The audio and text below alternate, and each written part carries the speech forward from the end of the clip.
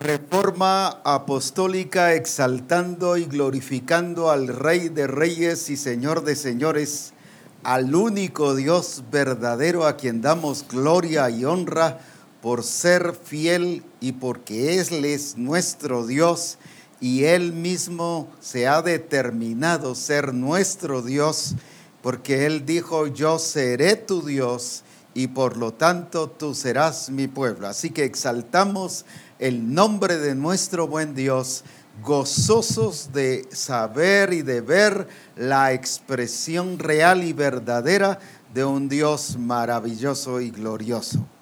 Hoy estamos aquí juntamente con el apóstol Ronald para poder hablar, comentar y decir las cosas que el Espíritu Santo hoy quiere que digamos. Nos gozamos de que estés en medio de nosotros, apóstol Ronald. Gloria a Dios por este tiempo tan maravilloso que estamos viviendo como Misión Cristiana del Calvario. Definitivamente lo que Dios anunció es una realidad, tiempos que nunca hemos visto, que nunca habíamos disfrutado. Ahora estamos disfrutando y experimentando una manifestación de Dios a otro nivel, muy diferente. Y no solo por lo que nosotros hemos sentido, visto acá, sino por los testimonios que cuentan muchos hermanos a través de las redes sociales, cosas que no habían visto, cosas que no habían experimentado, cosas que no habían sucedido, son las que están pasando en medio de nosotros, gracias a Dios. Exaltamos al Señor por su fidelidad, porque nos damos cuenta que lo que Él dijo, eso pasó. Ese es Dios. Ese es tu Dios, es mi Dios y es el Dios de Misión Cristiana el Calvario. Por eso le damos gloria y le damos honra. Ha sido sorprendente y glorioso el saber tanto testimonio que ha llegado y todos afirmando la misma verdad. Lo que Dios dijo, así fue hecho. Él lo cumplió. ¿Qué ves sobre todo esto? Definitivamente, pues Dios siempre ha sido Dios, pero su expresión en medio de nosotros, tal y como lo que Él es una experiencia muy hermosa.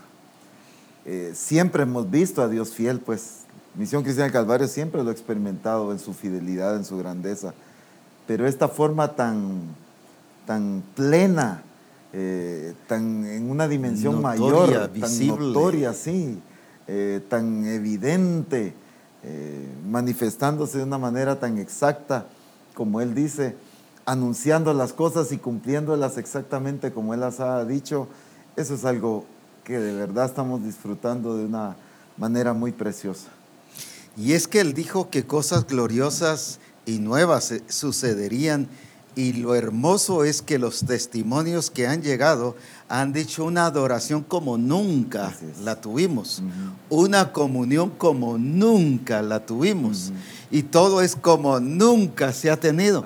Ese ha sido el común denominador.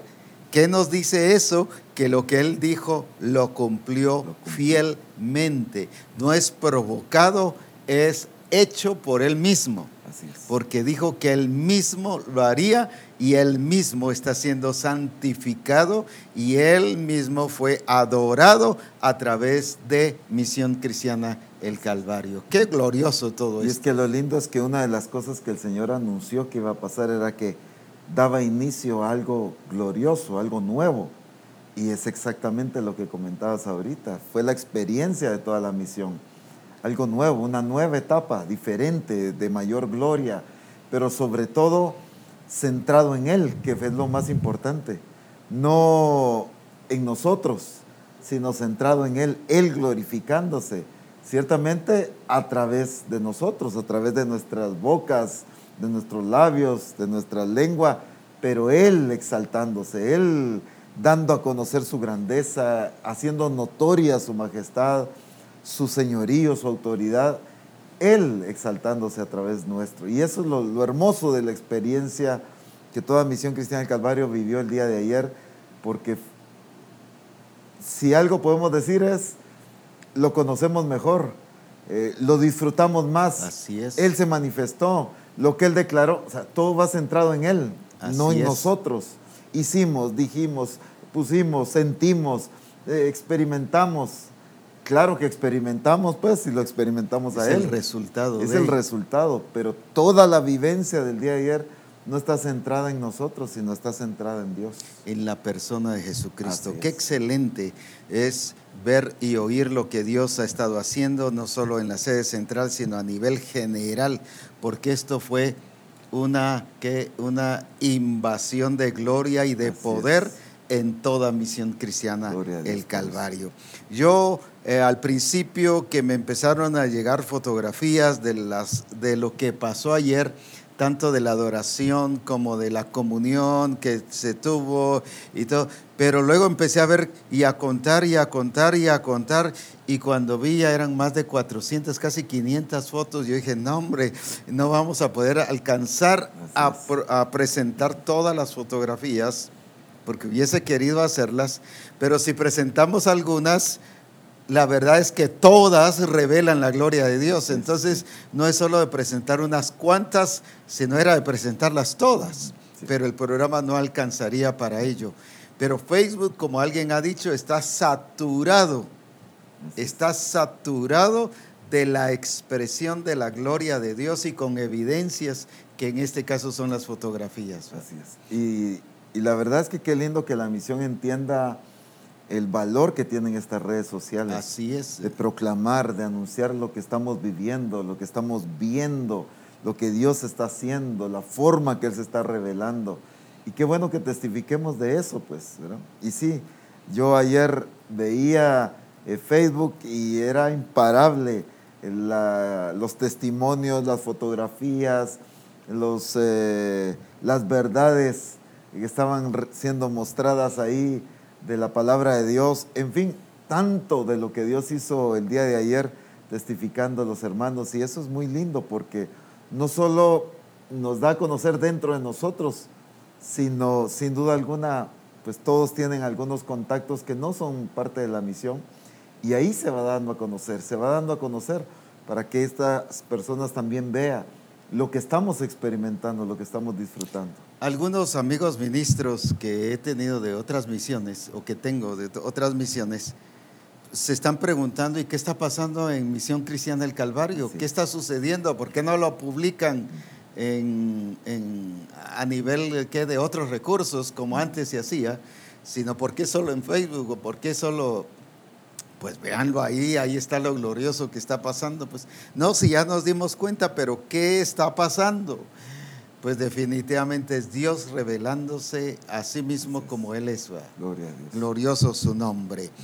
Es precioso cómo las iglesias, cómo se ajustaron a lo que Dios había dicho. Así es. Dios reveló varias cosas. Una era de dar gracias, de hacer un día de celebración al único Dios verdadero. Y todos, su actitud, su accionar fue ese día de celebración. Así es. Lo segundo que Dios dijo era precisamente que diéramos gracias a Dios. Que diéramos gracias a Dios por lo que Él ha hecho y por lo que Él está haciendo. ¿Verdad? Y no solo desde la perspectiva nuestra, sino que demos gracias por lo que Él es, que Él es nuestro Dios, pero también por lo que Él ha hecho, pero no ha hecho solo desde la perspectiva, como dije, de nosotros, humana, sino de la perspectiva de Él. Ayer lo ejemplificaba con lo que el Señor dijo de la redención. Por ejemplo, en Apocalipsis habla del Cordero que fue inmolado antes de la fundación del mundo. Cuando lo dijo Isaías, aunque la iglesia viene revelándose desde el tiempo de Adán y Eva, pero no quiero enfatizar tanto versículos, sino solo uno para que quede muy claro. Cuando Isaías, por ejemplo, revela la redención de Jesucristo en Isaías 53, él lo único que estaba mostrando era algo que ya estaba hecho. Pero hecho para Dios, pero no hecho para la gente, pues. Por eso él lo estaba profetizando, pero él no estaba viendo solo una visión, él estaba viendo lo que ya estaba hecho. Cuando fue realizada y ejecutada la redención de Jesucristo, el Cordero inmolado, sencillamente fue el cumplimiento de algo que ya no solo se había diseñado y ya estaba hecho, sino algo que había sido profetizado por diferentes profetas. Pero a esa historia, a eso que el Señor ha hecho, es lo que el Señor nos decía, que diéramos gracias por lo que Él realmente ha hecho. Y explicabas algo también de la resurrección de Lázaro y de los panes y cosas así que realmente nos ayudan a entender el por qué tenemos que dar gracias a Dios. Es que la dimensión de entendimiento que el Señor ha estado mostrando hace un tiempo atrás del poder de la verdad de Dios, de su palabra.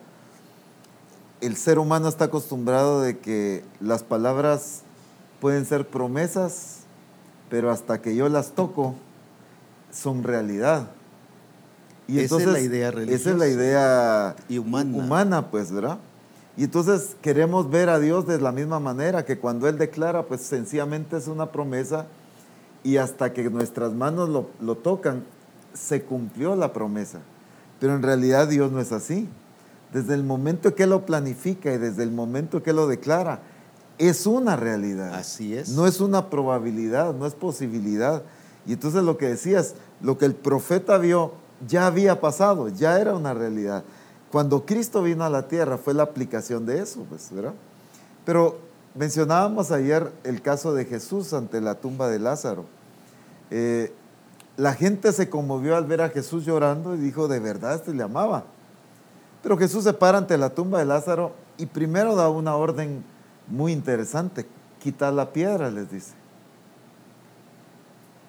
Y luego dice que le dice al Padre, gracias porque siempre me oyes. Luego llama a Lázaro.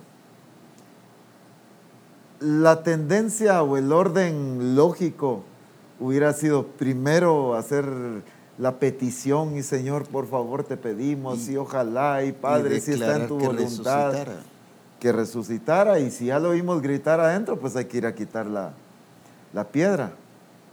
¿Pero por qué Jesús quitó la piedra? Porque sabía que la voluntad y el deseo del Padre ya era cumplido. Y llamó no a un muerto, sino llamó a un vivo. Hasta que Jesús llama a Lázaro, eso se aplica en su cuerpo físico. Sí. Porque si no hubiera salido antes. Pero ya era una verdad, ya era una realidad de Dios en la vida de Lázaro. Esto ya estaba cumplido. En la declaración de Jesús, al momento de llamarlo, fue esa aplicación tangible o visible, si queremos decirle. Pero no significa que hasta ahí se hizo realidad. Por eso es que Él dio gracias, porque ya era una realidad. Y lo que el Señor nos llevaba ayer era darle gracias a Dios, por ejemplo, por el Centro Mundial, darle gracias a Dios por lo que ya está haciendo, darle gracias a Dios por lo que ya ha hecho, pero desde esa perspectiva, de que desde lo que Él ya declaró es una realidad. Que su palabra es vida. Su palabra es vida, eso ya se cumplió. No lo dijo para ver si se cumple, no lo dijo para ver si lo alcanzamos, no lo dijo para ver si un día va a ser esta realidad. No, cuando Él lo dice, ya es una realidad. Y eso es lo que Misión Cristiana del Calvario está entendiendo, pues, que la palabra de Dios es veraz, ¿verdad? Se cumple tal y como Él lo ha declarado. Lo que dijo el centurión, por ejemplo, que era un gentil, pues, solo di la palabra, y mi mozo sanará. Así es. Él creyó en ese poder de la palabra. No tenía ni siquiera que ir a orar o imponer manos, la tradición o la religiosidad o el legalismo. No, pero imponga manos. No, pero si ya, claro, cuando el Señor guíe de imponer manos hay que hacerlo. Sí. Pero no hemos llegado a creer que la palabra es vida y que Él solo con su palabra es un hecho, pues. Y eso creyó el centurión y a eso nos está llevando el Señor, pues. Que el hecho de que Él haya dicho la palabra ya es una realidad para Él. Pues. Así es. Dentro de otra palabra que el Señor dijo el día de Reforma, cuando se hizo aquí en vivo con los hermanos después del Congreso, el Señor dijo que ya era el tiempo de tomar posesión de las cosas que el Señor había dicho, que fuéramos y tomáramos. Y puso el ejemplo del caso de los discípulos cuando fueron a traer el pollino. Cuando salió el dueño, él dijo, bueno, ¿y qué? ¿Por qué están desatando el pollino? Pues que el Señor lo necesita. Llévenselo. Ya era una realidad lo que fueron ellos a poseer. Entonces, a eso nos está llevando el Señor con ese entendimiento. Todo lo que el Señor ha declarado, templos, terrenos, abundancia, multiplicación, manifestación del poder de Dios. Negocios, empresas. Negocios, todo, eso ya pasó. Porque desde el momento en que Dios lo declaró ya es una realidad. Así es. Pero ahora la misión tiene que entender que como Dios ya lo declaró, ahora lo que tenemos que hacer es poseer. Por ejemplo, en la cruz del Calvario y por las llagas de Cristo hemos sido curados, dice, es algo que ya pasó.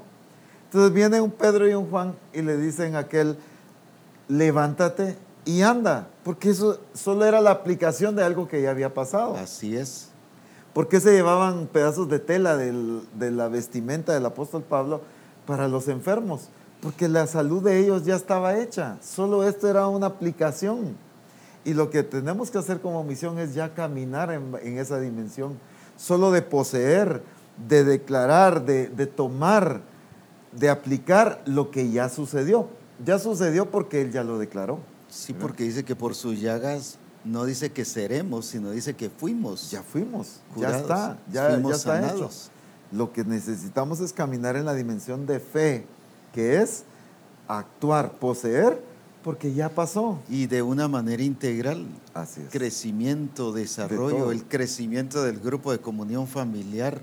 Así es. El crecimiento de la iglesia misma. Es que son cosas que Dios ya declaró y ya toda la MisionCristianaElcalvario está consciente de eso. Dios ya declaró multiplicación. Ya declaró maravillas y prodigios. Dios ya declaró multiplicación de adoradores. Dios ya declaró, bueno, ¿cuántas cosas podríamos mencionar? Desde el momento en que lo planifica en su corazón y lo declara con su boca, eso ya pasó. Ya es una realidad. Lo que tenemos que actuar ahora es, en base a eso, poseer. Levántate, sal de ahí ya. Sí. Ya estaba hecho. Gracias, Señor, porque siempre nos oyes. Cuando ponías el ejemplo ayer, cuando Jesús toma los panes y los peces. ¿Qué hizo Jesús? Solo dio gracias, dice Juan. En los otros evangelios dice, los bendijo. Pero en el evangelio de Juan dice, y dando gracias, los repartió. Pero enfocabas un punto interesante ayer. Primero Jesús los mandó a sentarse ya en grupos. Sí. ¿Por qué? Porque la multiplicación de los panes no era una probabilidad, era un hecho, sí. Era una realidad, ya estaba hecho. Él no estuvo sacando panes y para ver qué iba a pasar, no, Él sacó panes porque sabía que ahí iba a estar surgiendo la multiplicación. Primero veamos en cuánto se multiplica y a ver a cuántos alcanza. Cuando ya está el bulto, entonces sí, pónganse en sus lugares. Pues, ¿no? De una vez los organizó, porque de que le daba de comer a todos, le daba de comer. Eso era una realidad. Así es. Entonces, Misión Cristiana Calvario está viviendo eso. Y se contaban algunos testimonios ayer ya de iglesias y ministerios experimentando esta realidad de Dios, tomando posesión de lo que Dios ha prometido. Así es. ¿Por qué? Porque ya es una realidad. Lo que tenemos que hacer es poseer, llamar, declarar, aplicar pues lo que ya en el corazón de Dios es una realidad. Por eso es que le dijo al paralítico también, levántate y anda. Así es. No le dijo, sé sano y te ministro el poder de Dios. Y no, levántate y anda. ¿Por qué? Porque uno, si lo ve humanamente, si lo razona, dice, pero ¿cómo le está pidiendo algo al paralítico que haga algo que no puede hacer? Así es. Ese es desde una perspectiva humana. Pero desde la realidad de Dios ya estaba hecho, pues. Por eso le dijo, levántate y anda, pues. Ese es el entendimiento que Misión Cristiana. Y a eso nos está llevando el Señor como Misión Cristiana el Calvario en todas partes. Gloria a Dios. A verle en esa realidad, no bajo razonamiento. No porque si yo lo entiendo, entonces lo creo, sino sencillamente saber que Él es. Ese es lo que es conocerle a Él y experimentarle tal como Él es. Bendito La otra cosa que el Señor nos llevó era a decir todas las cosas que el Señor ha hecho en medio de nosotros.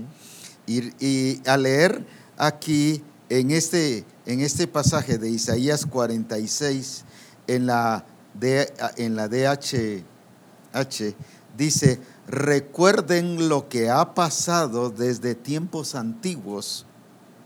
Yo soy Dios y no hay otro. Soy Dios y no hay nadie igual a mí. Yo anuncio el fin desde el principio. Yo anuncio el fin desde el principio. Anuncio el futuro desde mucho antes. Vuelvo a repetir, anuncio el futuro desde mucho antes. Así es. Yo digo, mis planes se realizarán. Yo haré que todo esto suceda. ¿Por qué? Porque Él ya lo planificó desde antes y por eso es que dice el futuro. Por ejemplo, ya nos dijo que la iglesia va a ser gloriosa, santa, sin mancha, sin arruga, sin contaminación, sin cosa semejante. ¿Pero por qué? No es porque Él espera que la iglesia llegue a hacer eso.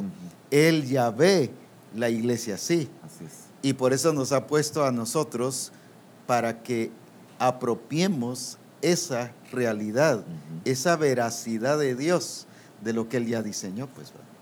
Y en ese sentido de soberanía de Dios, cuando Él anuncia el final desde el principio, por ejemplo, en la Escritura en Efesios encontramos cómo Él ya anunció esa iglesia gloriosa. Entonces eso no es una probabilidad, no es a ver si lo alcanzamos, a ver si pasa, que es la mentalidad religiosa. Eso no va a pasar, allá en el cielo tal vez. Porque estamos viendo las circunstancias, estamos viendo al diablo, estamos viendo cómo los sistemas del mundo están dominando en muchas naciones. Eso es lo que rige nuestro entendimiento, muchas veces, pero no la soberanía de Dios. Lo que debe regirnos es la soberanía de Dios. Es que Él dice, ya lo anuncié, yo lo haré. Lo he pensado, dice, y también lo haré. Así como lo pensé, lo voy a ejecutar. Nadie lo estorba, ni el diablo, ni nadie. Pues. Entonces, todas esas declaraciones que Dios ha dado en su palabra, las declaraciones que Dios nos ha dado ya a nivel personal como Misión Cristiana del Calvario, ya son una realidad. Así es. Ya están alcanzadas. Solo es el tiempo de aplicación, el tiempo de tomar, el tiempo de llamarlas, el tiempo de poseerlas. Pero ya son una realidad, pues. Dios ya dijo para qué escogió a Misión Cristiana del Calvario. Dios ya dijo para qué la estableció. Eso es una realidad. Ya pasó. Media vez surge en el corazón del Padre y Él lo declara. Es un hecho. Eso ya es un hecho. Entonces, lo que tenemos que hacer es poseer, ¿verdad? Tomar esto que el Señor ha declarado. A nivel tradicional de iglesia se enseña, en la religiosidad se enseña de vivir bajo promesas. Así es. Pero cuando vemos a este Dios que ya ha hecho cosas, ya están hechas, es no vivir bajo promesas, sino es vivir bajo esa veracidad de Dios. Así es. Bajo esa realidad de Dios. ¿Por qué? Porque es de, como decía, solo es de qué, de hacerlas realidad en nosotros. Ya no solo no es porque es una promesa, sino es porque ya está hecho. Y es que el problema es que estos, voy a decir así, términos, ¿verdad? Los términos de la palabra los entendemos en base al sentido humano. Sí. O sea, por ejemplo, el sentido de promesa humana. ¿Qué dice el diccionario de promesa? El sistema del mundo todavía está en la iglesia. Tenemos el entendimiento de una promesa como algo de probabilidad, pues, como algo que se prometió a ver si sucede. El sentido de promesa de Dios no es ese. El sentido de promesa de Dios es la aplicación de eso, tiene su momento, pero la realidad ya es cuando está. Él lo declara, pues. Sí. El sentido de promesa de Dios, por eso dice que Él es un Dios que cumple lo que promete. ¿Por qué? Porque desde el momento en que Él lo declara, eso es una realidad. Volvemos a lo mismo. Por su llaga fuimos nosotros curados. Ya está hecho. Pero ¿qué hace la persona? A ver si Dios me quiere sanar. Venga, ministreme, pastor, porque quiero ver si Dios me va a sanar. Vengo para recibir sanidad. Vengo para hacer esto. Vengo para... O sea, la gente está esperando a ver si sucede. Y si no pasó es que no creyó, que no... No, Él dijo que ya está hecho. Ya está hecho. Así es. Eso O que porque como hicieron aquellos otros, los amigos de aquel ciego, es que este pecó, sus padres, y buscamos excusas. la justificación. Cuando lo que ha pasado es porque estamos buscando a un Dios bajo ese sistema humanista de razonamiento y de lógica, cuando lo que el Señor quiere es que le busquemos tal como Él es, un Dios veraz, un Dios real, un Dios que ha hecho todas las cosas, pues. Entonces entendamos que, voy a utilizar este término, los conceptos de Dios no debemos regirlos en base al criterio humano. Así es. Sino Dios define los conceptos. ¿Verdad? Él promesa, mismo se define. Él define. ¿Qué es promesa en base a esto? No en base a lo que yo entiendo por promesa humanamente. Palabra, ¿verdad? O sea, yo te doy mi palabra, pero nosotros lo aplicamos en base a nuestra experiencia quizá. A mí muchos me han dado su palabra, pero no me han cumplido. En base a eso, no. Dios define el concepto de veracidad de la palabra. Dios define el concepto de justicia. Dios define el concepto de verdad. Dios define el concepto de promesa. Es Él el que define. Y ahí es donde Misión Cristiana del Calvario, a Dios gracias, está entendiendo esa soberanía, esa grandeza de Dios, pues. Por ejemplo, aquí en Daniel capítulo 2, versículos 20 y 22 en la TLA, lo voy a leer de una vez ahí. Dice: Dios mío, solo tú eres sabio y poderoso, bendito seas por siempre. Pero escucha esto glorioso: tú eres el Dios de la historia. Tú eres el Dios de la historia. Lo vuelvo a repetir. Tú eres el Dios de la historia. Todo en el mundo sucede porque quieres que suceda. No porque si no hay estorbos, si las circunstancias son diferentes, si el diablo no se mete, si los hermanos me van a querer o no me van a creer. No. Sucede porque Él quiere que suceda. Porque Él quiere por que su suceda. sola determinación. A uno los hace reinar y a otros los quitas del trono, pues. Tú haces que los sabios entiendan los misterios más profundos, que es lo que el Señor está llevando hoy a Misión Cristiana el Calvario. Donde tú te encuentras no hay lugar para las sombras, porque tú eres la luz, o porque la luz eres tú. Así es. Ahora veamos esto: Dios es el Dios de la historia. La historia no la hacen los humanos. Así es. Como se ha entendido en la historia natural. La historia la hace Dios en nosotros. ¿Por qué? Porque Él es el que ya determinó. Para Él historia no es de acuerdo a ver si pasa, o cuando pasa es historia. Mientras tanto es promesa. No, para Dios ya es historia. ¿Por qué? Porque para Él ya no solo está diseñado, sino para Él ya está hecho. Ya está hecho. Así es. Y es que aquí mismo lo define, ¿verdad? Como decías, tú eres el Dios de la historia. Pero esta parte es muy valiosa. Todo en el mundo sucede porque quieres que suceda. Así es. O sea, no es la historia la que contiene a Dios, sino es Dios el que escribe la historia, que la define, que la determina. Él es el que toma las decisiones. O sea, no sé si pudiéramos decirlo de esta manera. La historia solo nos cuenta las decisiones de Dios, ¿verdad? Las determinaciones de Dios, las acciones de Dios. Sí. En la historia podemos ver qué Dios determinó, porque todo sucede, dice, como Él quiere que suceda. Así es. Entonces, realmente la historia nada más es la narración de determinaciones de Dios, de acciones de Dios, ¿verdad?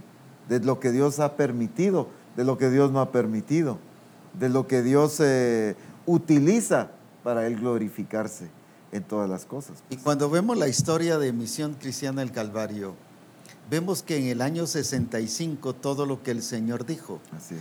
El Señor habló, por ejemplo, de los 5 ministerios. No se oía en ninguna parte, solo pastor, evangelista y maestro, pero no se oía apóstol ni profeta. Eso era herejía. Incluso cuando aquí empezamos a hablar de eso, la gente y los demás ministros nos dijeron: no, eso es herejía, eso es herejía. Se dice que ustedes, eso es herejía. Y se levantaron incluso misiones enteras en contra de lo que era lo apostólico. Incluso sacaron documentos hasta en las emisoras expresando en contra de lo apostólico. Hicieron protestas sobre eso.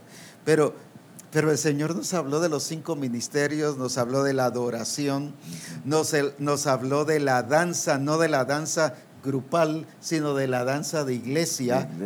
Porque esa era en aquel entonces, pero ahora la iglesia es completa de meterse y de involucrarse en la danza y en la adoración.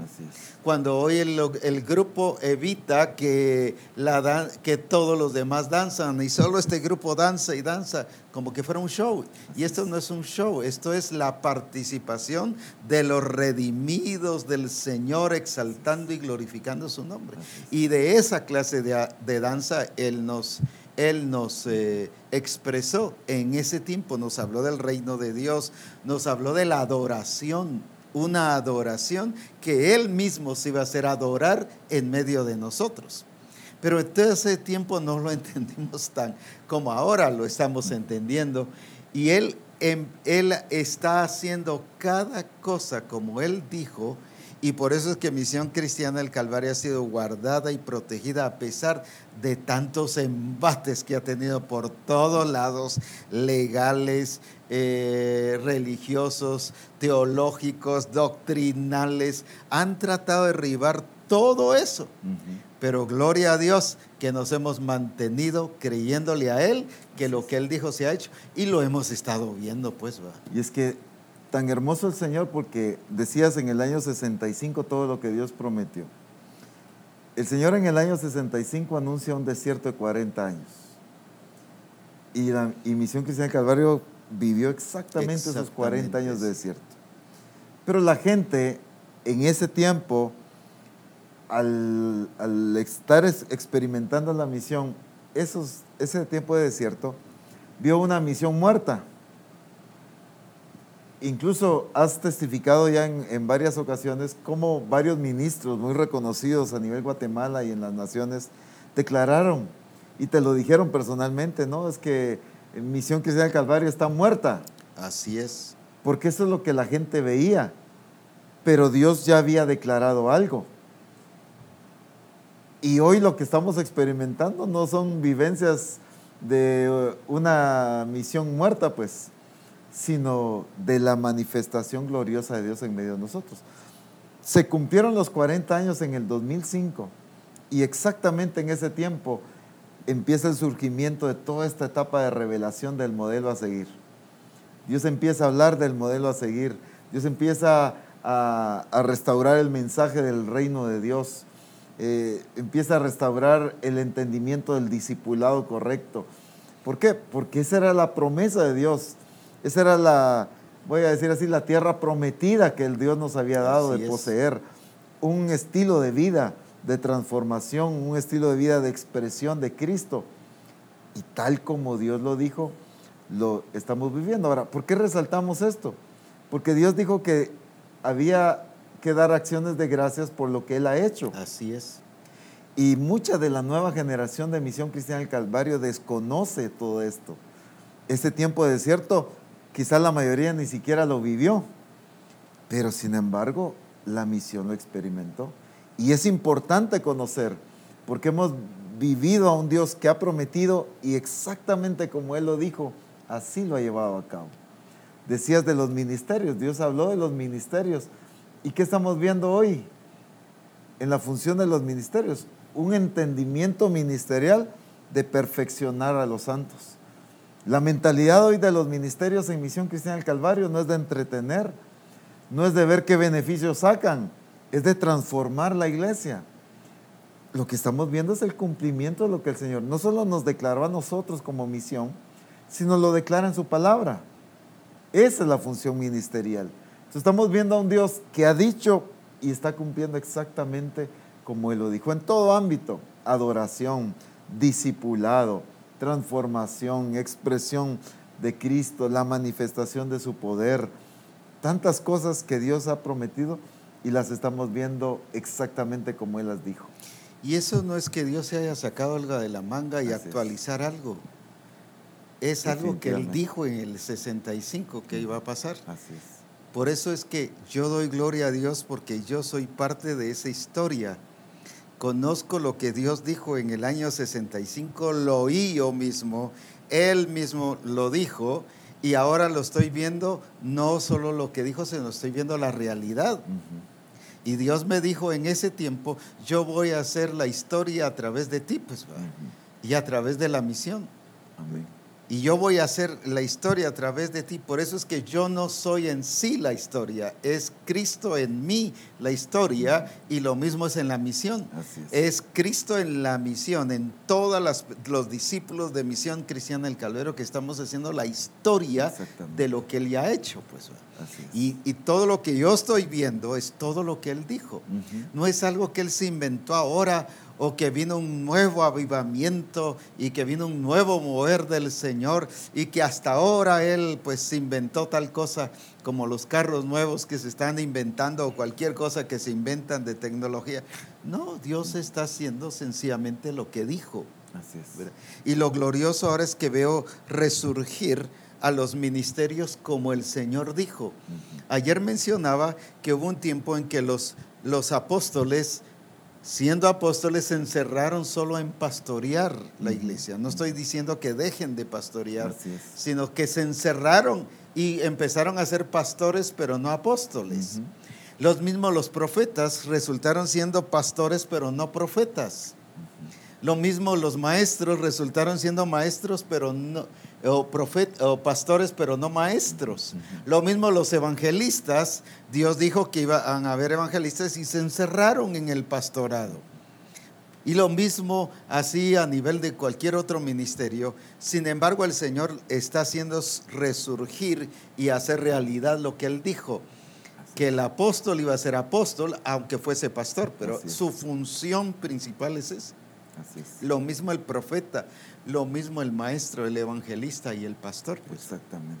No que dejemos de ser pastores, sino que sencillamente hagamos lo que corresponde y que no nos quedemos encerrados en esas cuatro paredes que lamentablemente la tradición pastoral lo ha encerrado a uno. Pues. Cuando el Señor ahora mismo nos está sacando a fluir en esa realidad ministerial. Pues. Y ahí está la importancia de una iglesia madura siendo guiada por el Espíritu. Así es. Porque lo que pasó antes es que es una iglesia inmadura tomando el modelo, el concepto de la religiosidad o del mundo. Entonces, esto era lo que se conocía, así sigamos pues, porque ¿qué otra cosa podemos hacer en base a lo que hemos visto? Pero las cosas que están pasando hoy en su iglesia son cosas que ojo no ha visto. Entonces, no podemos tomar ese modelo, sino solamente ser guiados por el Espíritu. Esta vivencia de los 5 ministerios en la misión, no podemos voltear a ver a ningún lado para ver de dónde imitamos. Es que no hay ningún modelo. No existe ese modelo, sino tenemos que ser guiados por el Espíritu. Así como el Señor le dijo a Josué para cruzar el río Jordán, van a caminar por lugares donde nunca han caminado. Por eso era importante que el arca del pacto fuera al frente, porque era la presencia de Dios la que los iba a guiar. Y Misión Cristiana El Calvario, eso es lo que está pasando. La manifestación de Dios en medio de nosotros, su presencia y el control, el regir del Espíritu Santo en medio de nosotros, es lo único que nos puede guiar por lugares donde no hemos caminado. Porque no podemos voltear a ver a ningún lado. No podemos ir a tomar modelos de pastorado de otras misiones cuando realmente no encaja con lo que el Señor ha dicho que Él está haciendo en medio de nosotros. Lo mismo profético, lo mismo apostólico, lo mismo magisterial, lo mismo evangelístico. No podemos tomar modelos de ninguna. No hay ningún modelo en ninguna parte, sino lo que el Señor nos ha revelado y nos ha mostrado.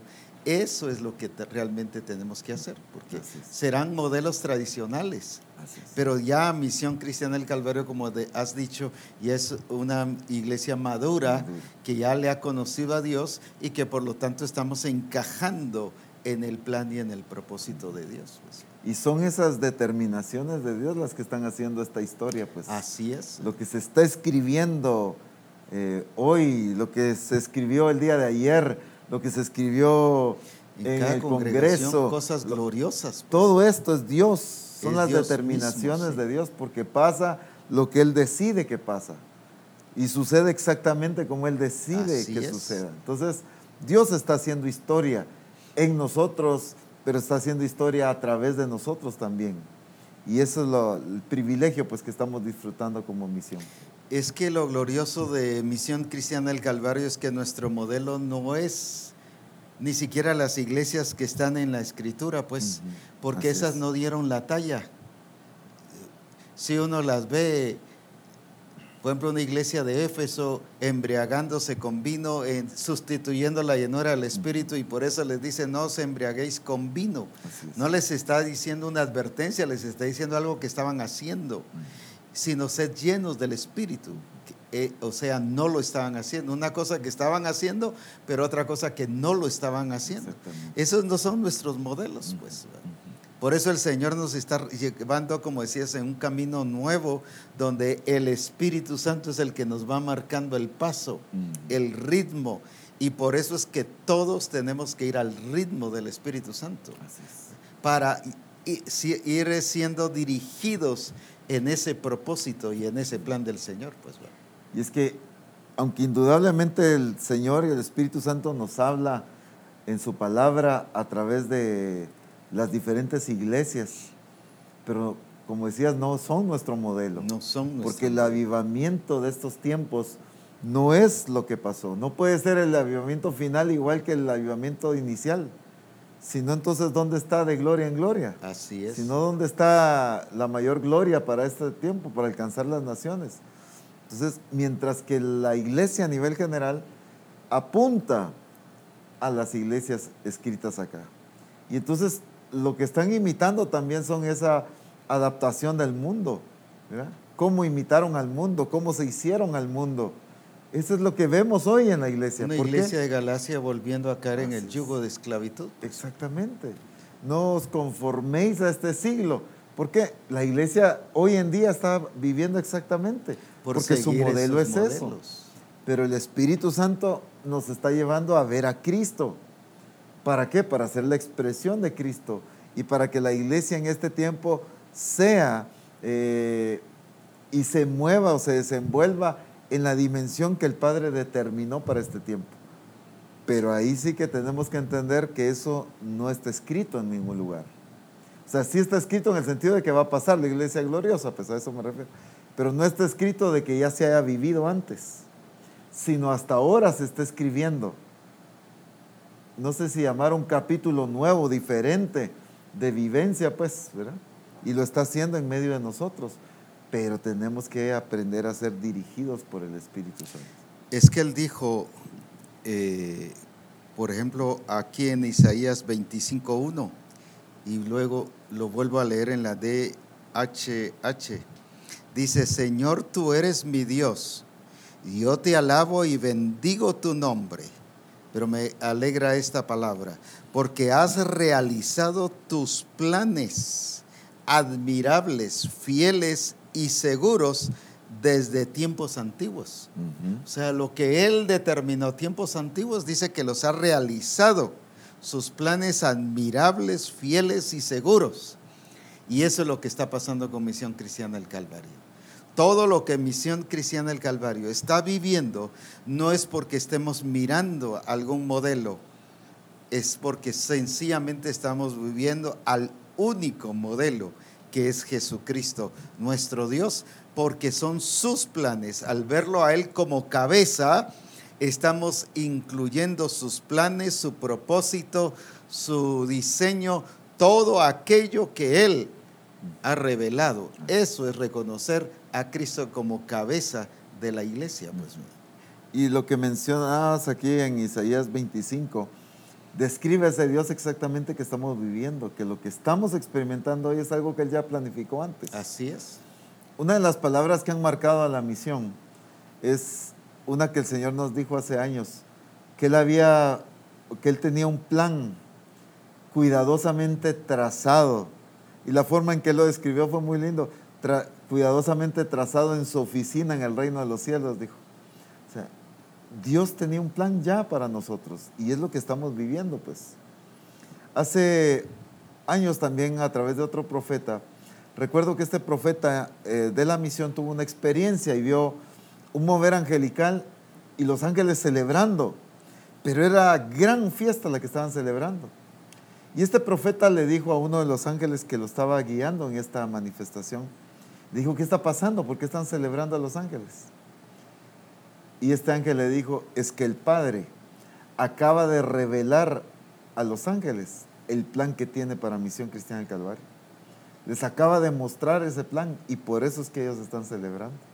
Entonces, lo que hoy estamos viviendo es la realidad de lo que Dios ya planificó. Eso es, sus planes. Y me encanta el término que en diferentes versiones dice con toda fidelidad, o sea, lo cumplió exactamente como Él lo planificó. Exacto. Exacto como Él lo planificó. ¿Verdad? Dice, con toda fidelidad, dice, tal como dijiste, dice otra versión. O sea, no distorsionado, no cambiado, no alterado. No adaptado al tiempo ni a las Así circunstancias. Así es. Ni quién sí lo puede hacer o no lo puede hacer. Así es. Sencillamente Él dijo que así lo haría y así lo está haciendo. Pues. Exactamente como Él lo planificó. Un Dios tan exacto, tan preciso, tan... Es que las palabras se quedan cortas, Se quedan hombre. cortas.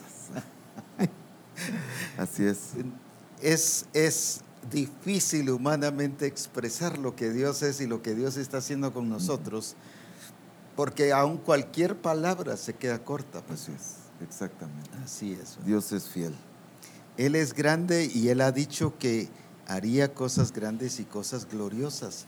Y por eso es que las estamos viendo realidad ahora. Así es. Por eso es que, por ejemplo, hace varios años Dios usó a un hermano, al hermano Alberto Motesi, para ser más claros, que habría multiplicación de adoradores. Así es. Qué glorioso. La misión cuenta con adoradores, no cantantes, no solo músicos, no grupos de alabanza como en otras misiones. Que hoy en día se le llaman adoradores, solo porque tocan al frente de una congregación, ¿verdad?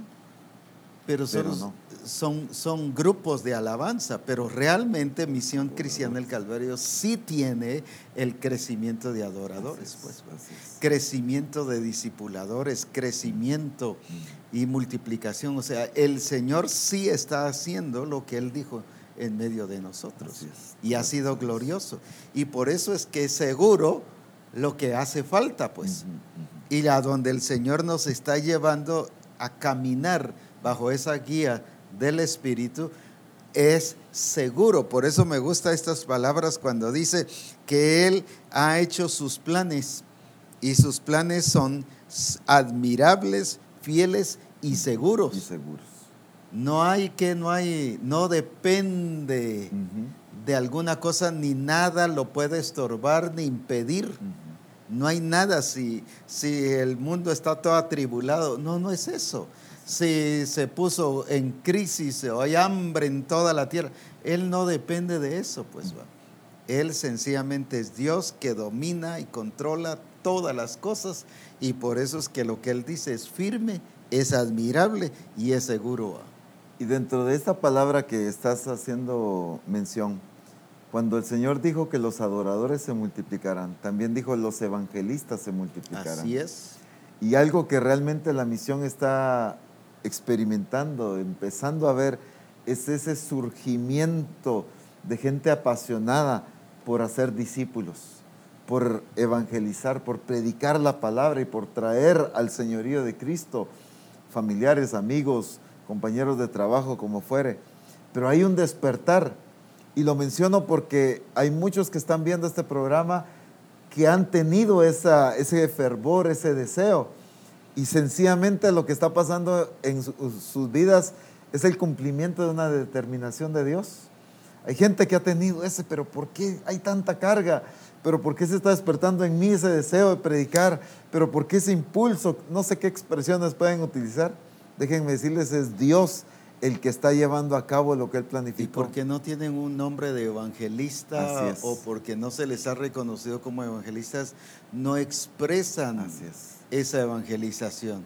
Esos son evangelistas. Y Dios ha hecho a toda la misión evangelista. Pues. Exactamente.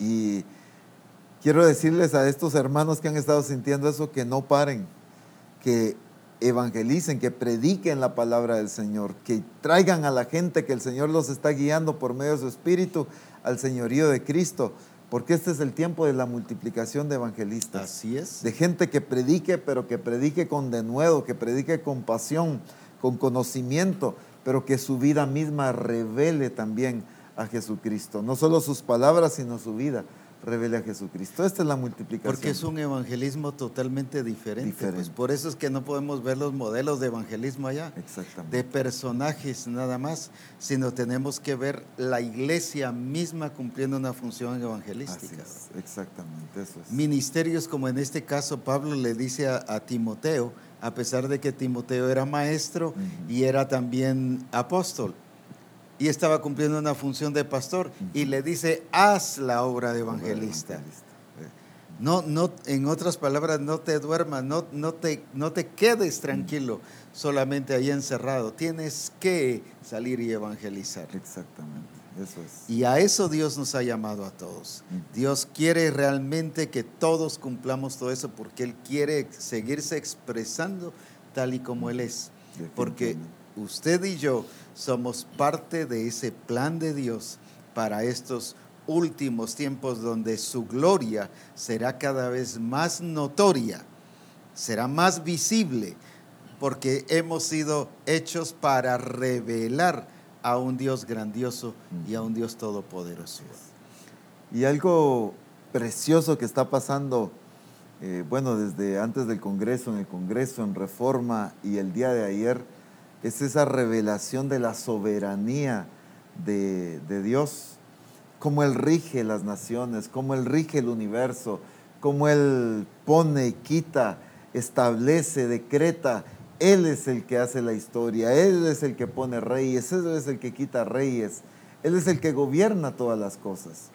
Y bajo ese entendimiento, qué lindo poder caminar, pues, qué lindo poder funcionar como ministerio, qué lindo poder funcionar como un hijo de Dios, bajo el entendimiento de un Dios que está rigiendo sobre todas las cosas. Él gobierna sobre todo. Y esa forma en que Dios está expresando y manifestando, revelando lo que Él es, ha sido algo muy, muy lindo que hemos podido disfrutar de una manera muy preciosa. Dios ha colocado a Misión Cristiana El Calvario precisamente bajo esta revelación que Jesucristo mismo dijo. Por ejemplo, aquí en Juan capítulo 13 y versículo 31 y 32 en la TLA, dice así: después de que Judas salió, Jesús les dijo a los otros discípulos: ahora la gente podrá ver lo grande y poderoso que soy yo. Está hablando Jesús. Ahora la gente podrá ver lo grande y poderoso que soy yo, el Hijo del Hombre. Ahora escuche esto y luego lo voy a no adaptar, sino a poner a Misión Cristiana El Calvario. Pero escuchemos primero el versículo.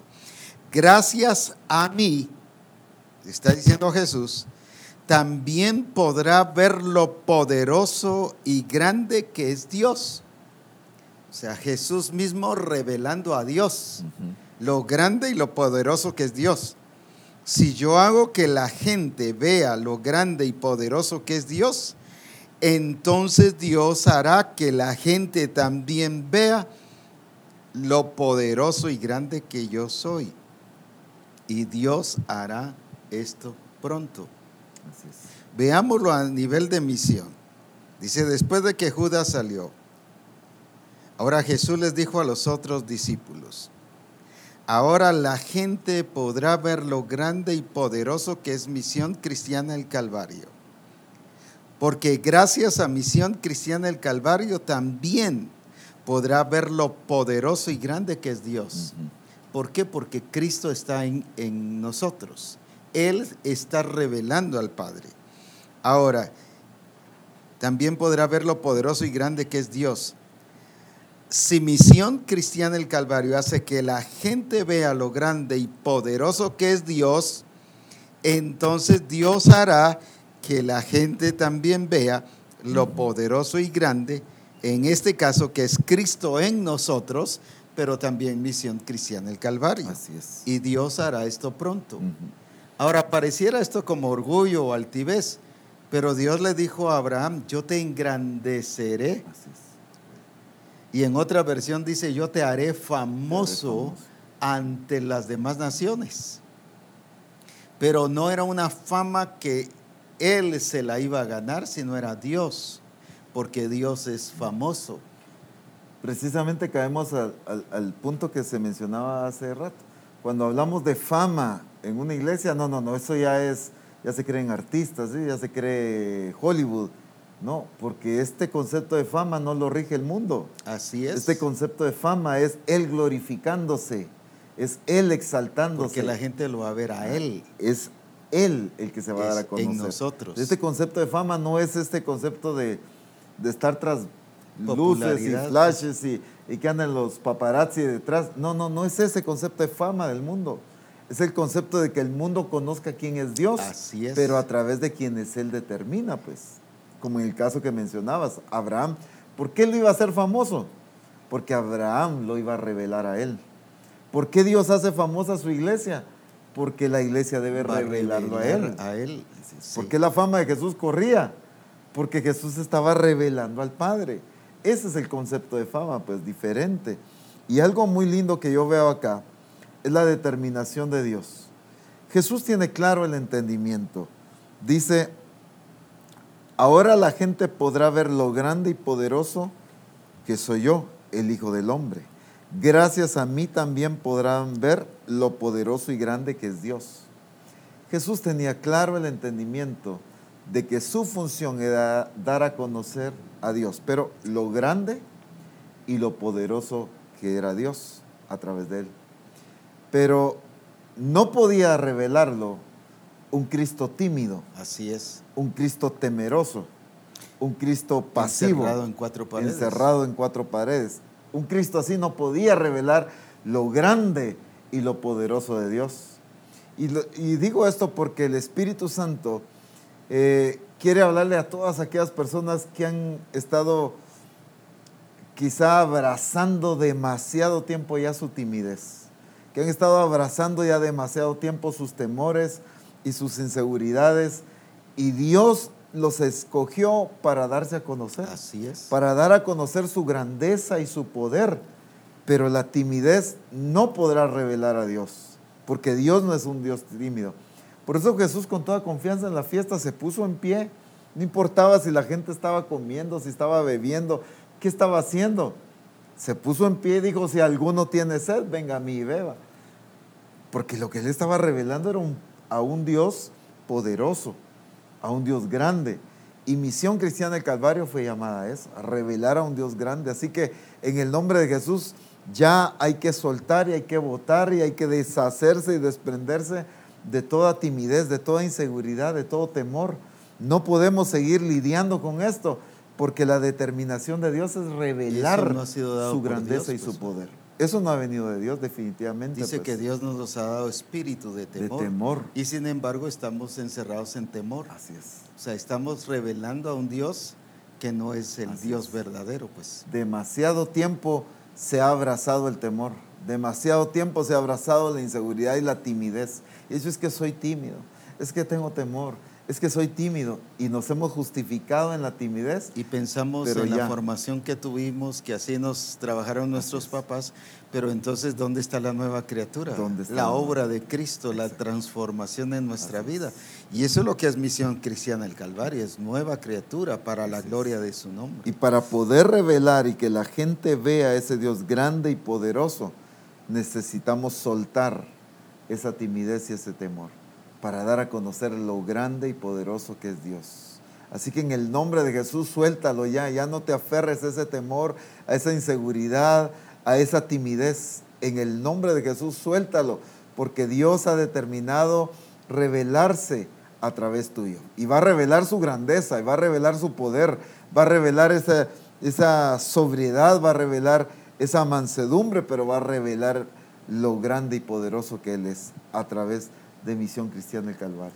Y a eso nos ha llamado el Señor. Recuerdo que en el año 65, aunque ayer yo mencionaba que yo no me acordaba hasta hace 4 o 5 días, cuando leí este versículo que dice que Dios es el Dios de la historia, Él me dijo, yo voy a hacer la historia a través de ti, para que a través de ti Misión Cristiana del Calvario lo haga, para que a través de ti sea hecho.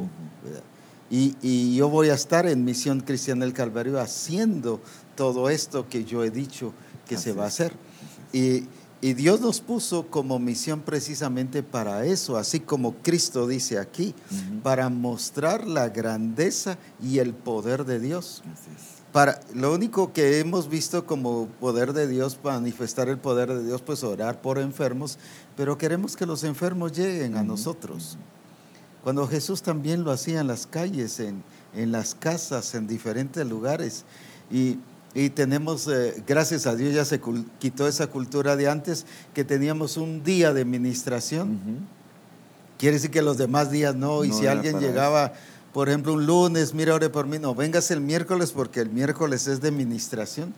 Pareciéramos aquellos fariseos dentro del templo, ¿verdad? Así es. 6 días hay para que sean sanos, pero no hoy. O sea, así es. No podemos caer en cuando eso. Dios es Dios de todo el tiempo, pues. Entonces es necesario que nosotros nos ajustemos a lo que Dios ha dicho, y lo que Dios nos está diciendo aquí es que veamos el modelo que es Jesucristo. Y Él dijo, ahora la gente podrá ver lo grande y poderoso que soy yo, el Hijo del Hombre, gracias a mí. Gracias a mí también podrá ver lo poderoso y grande que es Dios. Dios ha puesto a Misión Cristiana el Calvario para revelar a Jesucristo, porque Jesucristo revela al Padre lo poderoso y grande que es Él. Así es. Pero no solo a ese estilo tradicional, sino al estilo de Dios. Al ver la manifestación de Dios, al ver la gloria de Dios, al ver el poder de Dios en todas las acciones que el Señor quiere que la iglesia se desenvuelva. Porque a eso nos ha llamado. Y por eso dice que Dios va a ser conocido en todas las naciones. Quiero decirle algo a Misión Cristiana el Calvario. Misión Cristiana el Calvario, Dios la está trabajando y está obrando y nos está haciendo instrumentos de Él para ir a las naciones. Misión Cristiana el Calvario no es solo para que sea Misión Cristiana el Calvario como la iglesia que somos, o en la aldeíta, o en el pueblo, o en la ciudad donde estamos. Misión Cristiana el Calvario ha sido puesta para revelar a Jesucristo a nivel de la nación. Así es. Por eso dice que Él nos ha entregado las naciones. Pídeme y te daré por heredad las naciones. Ahora, ¿qué significa la nación? La cultura, la lengua, las tradiciones, las costumbres, y todas serán entregadas al señorío de Jesucristo.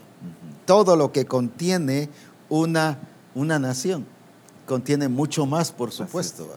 Pero Dios nos está llevando precisamente a eso, a que ya no solo seamos iglesia de templo, sino una iglesia de nación. Así es. Pero no solo de nación, sino de naciones. Así que no solo Dios quiere que abarques tu pueblo, tu aldea, tu ciudad, sino la nación, pero naciones también, porque Él habla en Apocalipsis de naciones y millones de millones adorando al único Dios verdadero. ¿Y quién es el que va a hacer todo esto? Dios va a usar a los demás también, pero va a usar a Misión Cristiana el Calvario para eso, porque para eso fuimos llamados. En este entendimiento de que el Señor ha escogido la misión para cambiar naciones, para influenciar, para transformar, tenemos que tener mucho cuidado, porque que no haya nadie que sienta la justificación o el aval de Dios ahora para tirarse a tal cosa, ¿verdad? Como el Señor está hablando de eso, voy a tirar para alcalde. Entonces el Señor está probando que me meta a tal cosa.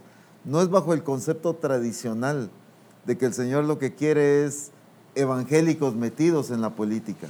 No es eso lo que Dios nos llamó. Es a transformar la cultura política de este país. Estilo Daniel con el rey Darío, por ejemplo.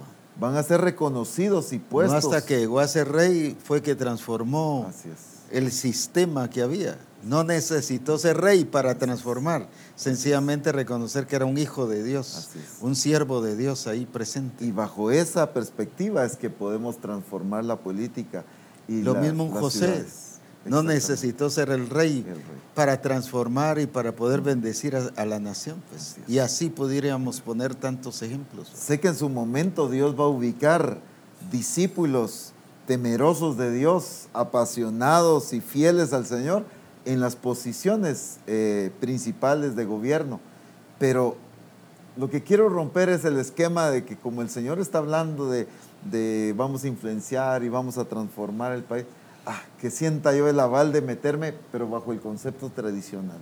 No es que Dios esté aprobando eso en el concepto tradicional, pues, el concepto que se ha traído antes, ¿verdad? Sino Dios está hablando de una transformación de todo el sistema. Vamos a derribar ese sistema en el nombre de Jesús, pero gente temerosa de Dios, gente guiada por el Espíritu, que sea capaz de poner en orden las cosas, pero el testimonio, como decías, de nuestra vida como hijos de Dios, de siervos de Dios, es lo que va a permitir que alcaldes, presidentes, diputados, lo que sea, reconozcan la necesidad de poder seguir directrices de parte de Dios, pues, ¿verdad? No esa comunión o esa amistad que hoy hay con la iglesia. Los pastores se sienten felices porque se reunieron a comer, pero también se reúnen con los sacerdotes, pero también se reúnen. Esto es una cuestión política, pues. Y la iglesia feliz porque los llamaron. No es eso. Es porque viene el tiempo en que los presidentes, los alcaldes, van a entender la necesidad de oír y de someterse al gobierno de Dios a través de los siervos de Dios. Que eso es diferente, pues. Y sé que va a haber en algún tiempo, ¿verdad?, de cuando Dios esté dirigiendo todo, que sí van a llegar congresistas evangélicos, porque definitivamente hay leyes que hoy están arruinando y deteriorando la familia, por ejemplo. Definitivamente. La identidad personal. Hoy en día se han autorizado que ahora diferentes géneros y aquí y allá, todos ese aborrecimiento para Dios. Porque si algo Dios ama es la familia y lo que Él mismo ha hecho, hombre y mujer. Cuando hoy se han aprobado diferentes leyes, pero por eso es necesario que lleguen personas con una identidad clara de lo que Dios quiere, pero va a llegar su tiempo. El problema es que hoy en día la iglesia logra poner que 3, que 5 evangélicos, pero ¿qué hacen 3, 5 ante tanta cosa que ha habido? Pero gloria a Dios que el Señor ya ha puesto todo bajo su control, y aún los mismos que no sean cristianos van a reconocer, como decías, o como hizo el rey Darío, el rey Nabucodonosor y todo lo demás, aunque no se entregaron al Señor, pero reconocieron las directrices de Dios. Y así van a haber congresistas, senadores, presidentes, reyes, todo lo que pudiéramos hablar, magistrados y lo que cualquier grupo que pudiésemos hablar, que reconocerán al único Dios verdadero. Exactamente. Es que Jeremías capítulo 10, verso 7, en la traducción lenguaje actual dice: eres el rey de las naciones. Eso es exactamente. Y todos tiemblan ante ti.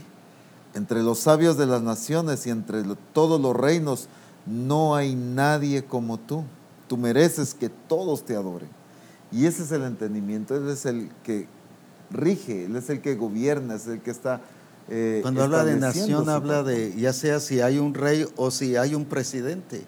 Está el gobierno, están los ministros, están los magistrados, están el ministerio público, las diferentes entidades, congresistas.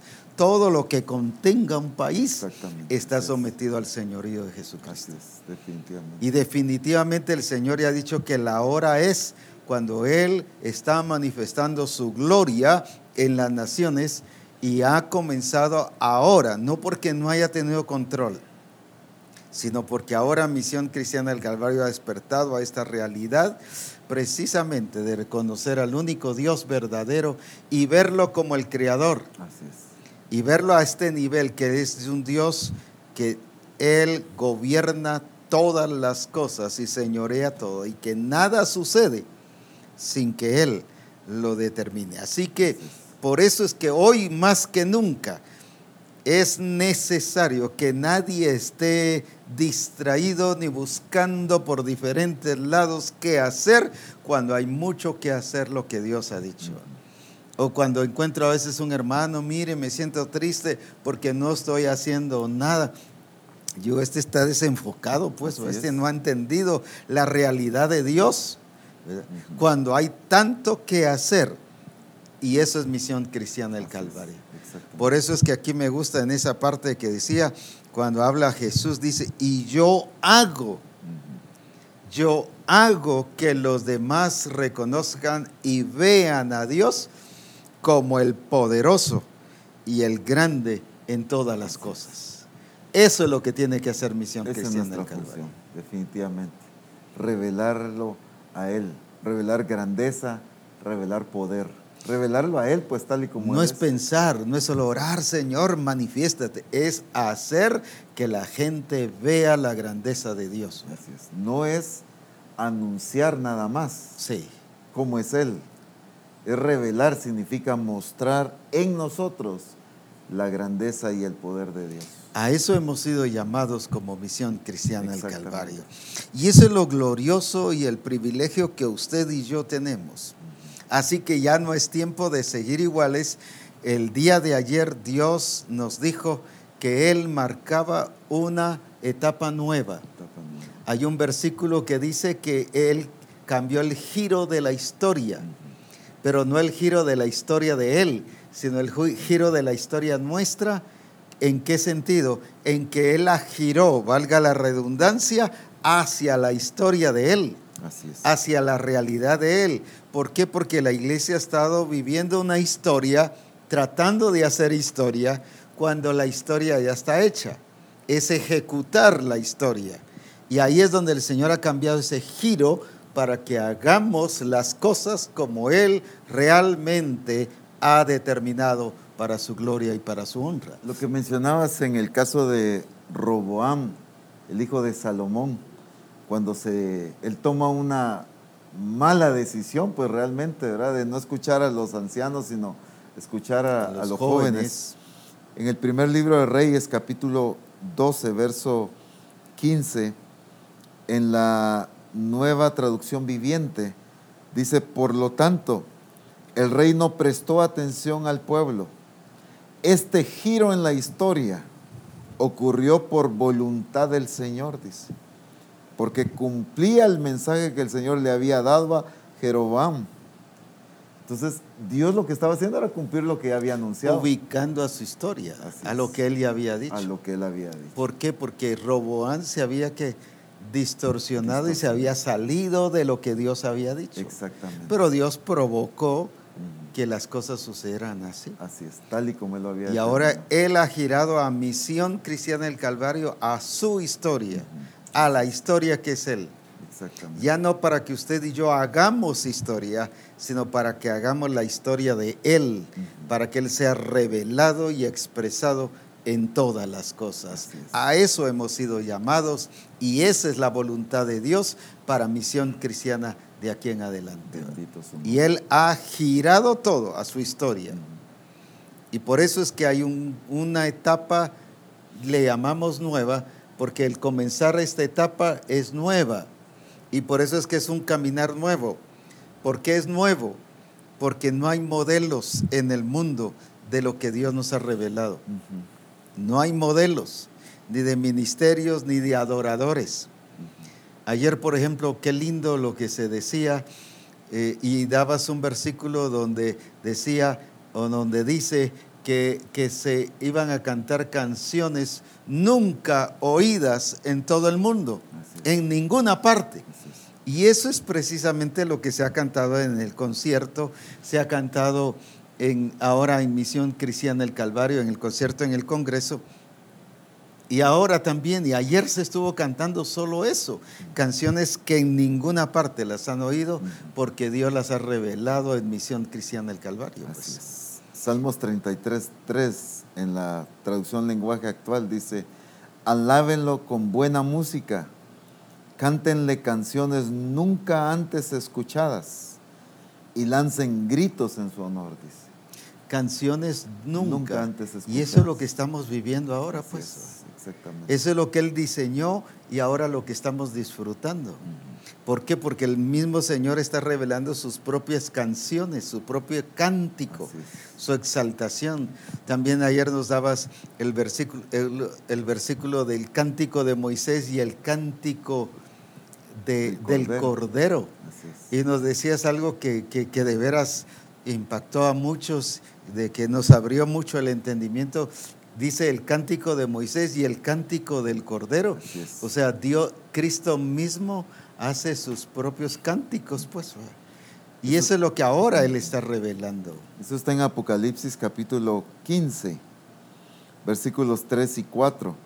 En la Nueva Traducción Viviente dice: y entonaban el canto de Moisés, siervo de Dios, y el canto del Cordero, dice. O sea, hay un canto del Cordero. Pues. Así es. Y es que decíamos, ¿cómo es que a veces se ha mencionado acerca del cántico de Moisés? Por ejemplo, también cuando él sale cuando Dios cierra el mar y muere todo el ejército de Faraón, y Moisés compone un cántico, ¿verdad? Entonces se ha hablado del cántico de Moisés, pero aquí hace énfasis del cántico de Moisés, siervo de Dios, y el cántico del Cordero. Y el cántico de ellos es: grandes y maravillosas son tus obras, oh Señor Dios, el Todopoderoso. Justos y verdaderos son tus caminos, oh Rey de las naciones. ¿Quién no te temerá, Señor, y glorificará tu nombre? Pues solo tú eres santo.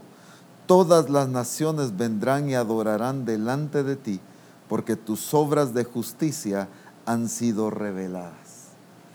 Cuando habla del cántico del Cordero, eso es lo que ahora Él está revelando cánticos. No es de ponerse a pensar, ¿y ahora qué alabanza nueva voy a hacer? Y, bueno, aquí, allá. No es de suponer ni de asumir, es de una adoración revelada por Él mismo, su naturaleza, lo que Él es, expresando lo que Dios es y hace. El Dios de las naciones, reinando, gobernando. Y eso fue lo que se hizo ayer, aunque quizás no con cánticos en algunos casos, pero sí en proclamas. Eso se estaba diciendo, el cántico del Cordero. Y es que hace un tiempo el Señor nos estuvo hablando, por ejemplo, de la experiencia de Moisés, cuando Dios le dice que suba al monte porque Él va a anunciar su nombre. Así es. Y Dios mismo se exalta a Él y anuncia lo que Él es, ¿verdad? Pero la iglesia por mucho tiempo estuvo acostumbrada a que la composición de cánticos hacia Dios era en base a mi sentimiento, mi emoción, mi experiencia. Entonces estaba centrada en mí. Pero ahora lo que el Señor está haciendo es que los cánticos y la adoración sea lo que Él está revelando de Él. Así es. Lo que Él quiere anunciar de Él. Ese es el cántico del Cordero. Pues. Y ahí es donde los adoradores tenemos que prestar atención a qué es lo que se va a componer, a qué se va a escribir.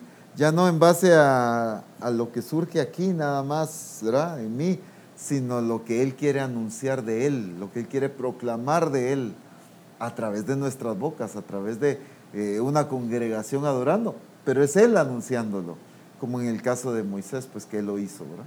Porque si no seguimos la tradición del mundo, pues seguimos el sistema del mundo, que gracias a Dios de eso fuimos libertados, pues, para ser regidos bajo el reino de Dios.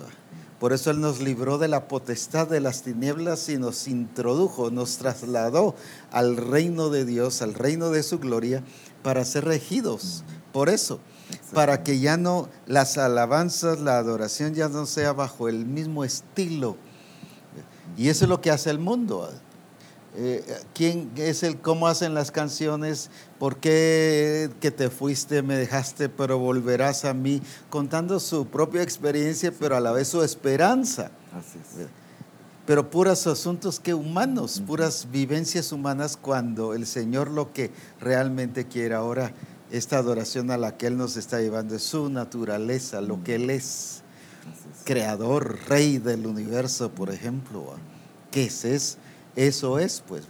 Entonces, como decías, los adoradores hoy más que nunca tienen que ser muy, muy sabios y discernir exactamente el cántico del Cordero para Misión Cristiana del Calvario. Exactamente, eso es. Gloria a Dios. Eso es algo glorioso, que eso no se ve en ninguna congregación. Pero Dios se lo ha entregado a Misión Cristiana el Calvario. Por eso es que alabamos y bendecimos al único Dios verdadero, porque ahora Él mismo se está revelando para que le adoremos nosotros a Él, que solo seamos sus instrumentos de adoración para Él. Eso llega a cumplirse, que fuimos creados para su gloria y para su honra. Qué glorioso lo que estamos viviendo, y de veras lo que ha vivido Misión Cristiana del Calvario el día de ayer, domingo, una vivencia, una realidad de ese Dios, y por eso es que damos gracias y glorificamos, porque Dios hizo como Él dijo exactamente. Eso es glorioso, definitivamente. Algo último cumplió. que quisieras decir, Apóstol Ronald, y luego agradecería que oraras y bendijeras a toda la misión. El apóstol Abraham estuvo resaltando en días anteriores para la directriz que teníamos que hacer ayer sobre los gritos de júbilo. Y algo que el Señor nos ha corregido es eso, pues, no empezar a pegar alaridos, ¿verdad? Y traducir esto como lo que el Señor quiere, sino, por ejemplo, en la Escritura, en el libro de los Salmos 118, verso 15 y 16, en la traducción lenguaje actual, cuando está hablando de gritos de júbilo, Salmo 118, verso 15, dice: los justos en sus casas repiten este grito de alegría. Dios con su poder ha alcanzado la victoria. Alabemos su nombre. Ese era el grito de alegría. No un ¿verdad? Sino Dios con su poder ha alcanzado revelando la su victoria. naturaleza. En otra versión dice: cantos de júbilo y victoria se elevan en las casas de los justos. Pero el canto de júbilo, el grito de júbilo que se decía es: el brazo poderoso del Señor ha hecho cosas maravillosas. El brazo poderoso del Señor se levanta triunfante. El brazo poderoso del Señor ha hecho cosas maravillosas. Qué diferente a lo que hoy las iglesias y los grupos de alabanza hacen. Y han llevado a la iglesia a hacer eso. Lo que debemos gritar no son Lo que debemos gritar es: la mano del Señor, eso la diestra del Señor es poderosa. Eso es. El Señor hace maravillas. Él es el Rey de las naciones, ¿verdad? O sea, expresiones de júbilo, de orgullo del Dios que tenemos, de disfrutar y de exaltar la grandeza de Dios en medio de nosotros. Y tenemos que entender en Misión Cristiana del Calvario, como dice la Escritura, en el Salmo 47, 8, Dios se sienta en su trono sagrado, dice en la PDT, y desde allí gobierna a todas las naciones. Eso es lo que estamos disfrutando como Misión Cristiana del Calvario. Dios sentado en su trono, así es, gobernando, rigiendo nuestras naciones, sí, pero rigiendo Misión Cristiana del Calvario, rigiendo cada congregación. No podemos desviarnos, no podemos hacer lo que nos plazca, no podemos seguir pretendiendo hacer nuestra voluntad, porque Dios está rigiendo cada iglesia. Tu ministerio está siendo regido por Dios.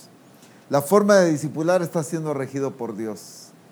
Y ahí es donde tenemos que prestar atención. Pues no puedo seguir yo haciendo las cosas como a mí me parece, a mi gusto, como yo quiero. porque hay un rey que nos está rigiendo. O a veces estoy haciendo las cosas como yo quiero, pero en el tiempo que yo quiero. Que yo quiero. O sea, eso es lo que me dijeron. Puedo hacer lo que, sí es que estoy haciendo lo que el Señor dice, pero pausadamente. No. Hay un rey que está rigiendo. Eso es. Y el rey que está rigiendo también pide cuentas. El rey que está rigiendo es de tiempo. Así es. Sí. Establece momentos, establece personas, establece tiempos. Y Misión Cristiana del Calvario está siendo regida por el Rey de Reyes. Así es, bendito su nombre. Así Dirígenos en oración. Amén. Y bendice a toda la misión, por favor. Aleluya. Padre, te damos gracias, porque tu majestad y tu autoridad han sido y están siendo notorias en Misión Cristiana del Calvario. Tu nombre está siendo glorificado y has determinado darte a conocer al mundo entero a través de tu iglesia. Por tu soberanía y tu grandeza, tu poder y tu majestad se darán a conocer a través de tus escogidos. Por lo tanto, Señor, glorificamos y engrandecemos tu maravilloso nombre, porque a ti te plació darte a conocer y a ti te ha placido glorificarte y ser exaltado entre las naciones. Señor, yo bendigo a cada discípulo de Misión Cristiana del Calvario, a cada persona, hombre, mujer, joven, señorita, niño, niña, que integra Misión Cristiana del Calvario, porque es a través de ellos quien tú has determinado darte a conocer.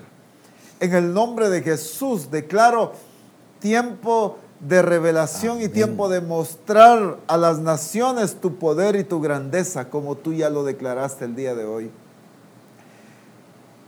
Iglesias siendo dirigidas por tu Espíritu, la misión entera siendo dirigida por tu Espíritu, los ministros siendo dirigidos por tu Espíritu para caminar por este camino que nunca nadie ha caminado, pero es el tiempo de que tu iglesia camine.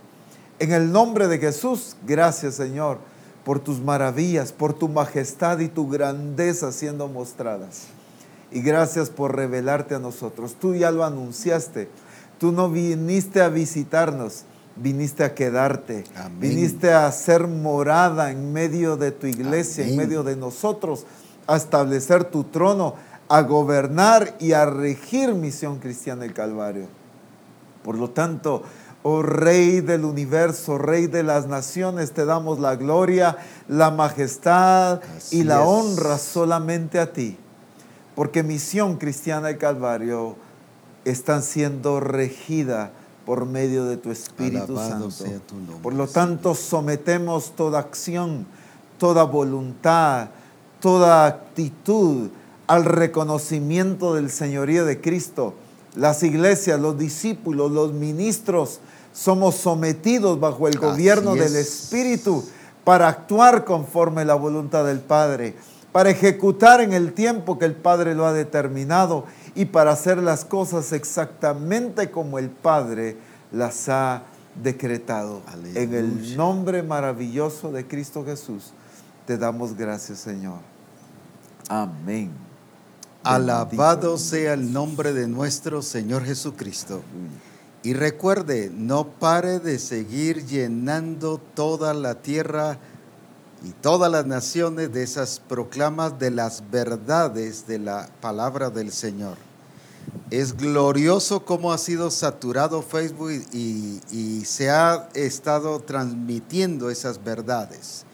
Esta celebración no es la conclusión de eso, sencillamente toda la tierra está llena de su gloria. No pare de seguir proclamando esas verdades y de llenar toda la tierra con la gloria del Señor y su palabra. Qué hermoso ha sido ver que se está enviando verdades de la palabra, no solo en español, en inglés, en francés, en alemán, en diferentes idiomas, ya lo están transmitiendo, y eso no es de parar, eso es de continuar. Felicito a Misión Cristiana por ello, así que adelante, no pares a seguir exaltando el nombre de nuestro Señor Jesucristo. Esa palabra que transmites no solo llega a las personas, sino en el mismo ambiente hace manifestar el control de Dios a todas las naciones. También recuerda, no te esperes al final o cercano al Congreso de agosto para inscribirte. Ya hay un buen número de personas inscritas para el Congreso y qué lindo será que tú también ya estés tomado en cuenta en este plan del Señor de este Congreso. Recuerda que esta es una convocatoria de Dios para tu vida y para Misión Cristiana El Calvario. No es una invitación para que estés presente, es la convocatoria de Dios para Misión Cristiana El Calvario. Así que prepárate con tiempo, ven a gozarte y a disfrutar de la gloria del Señor. Que el Señor te bendiga y a seguir disfrutándole a Él y proclamando que Él es el único Dios verdadero. Bendiciones.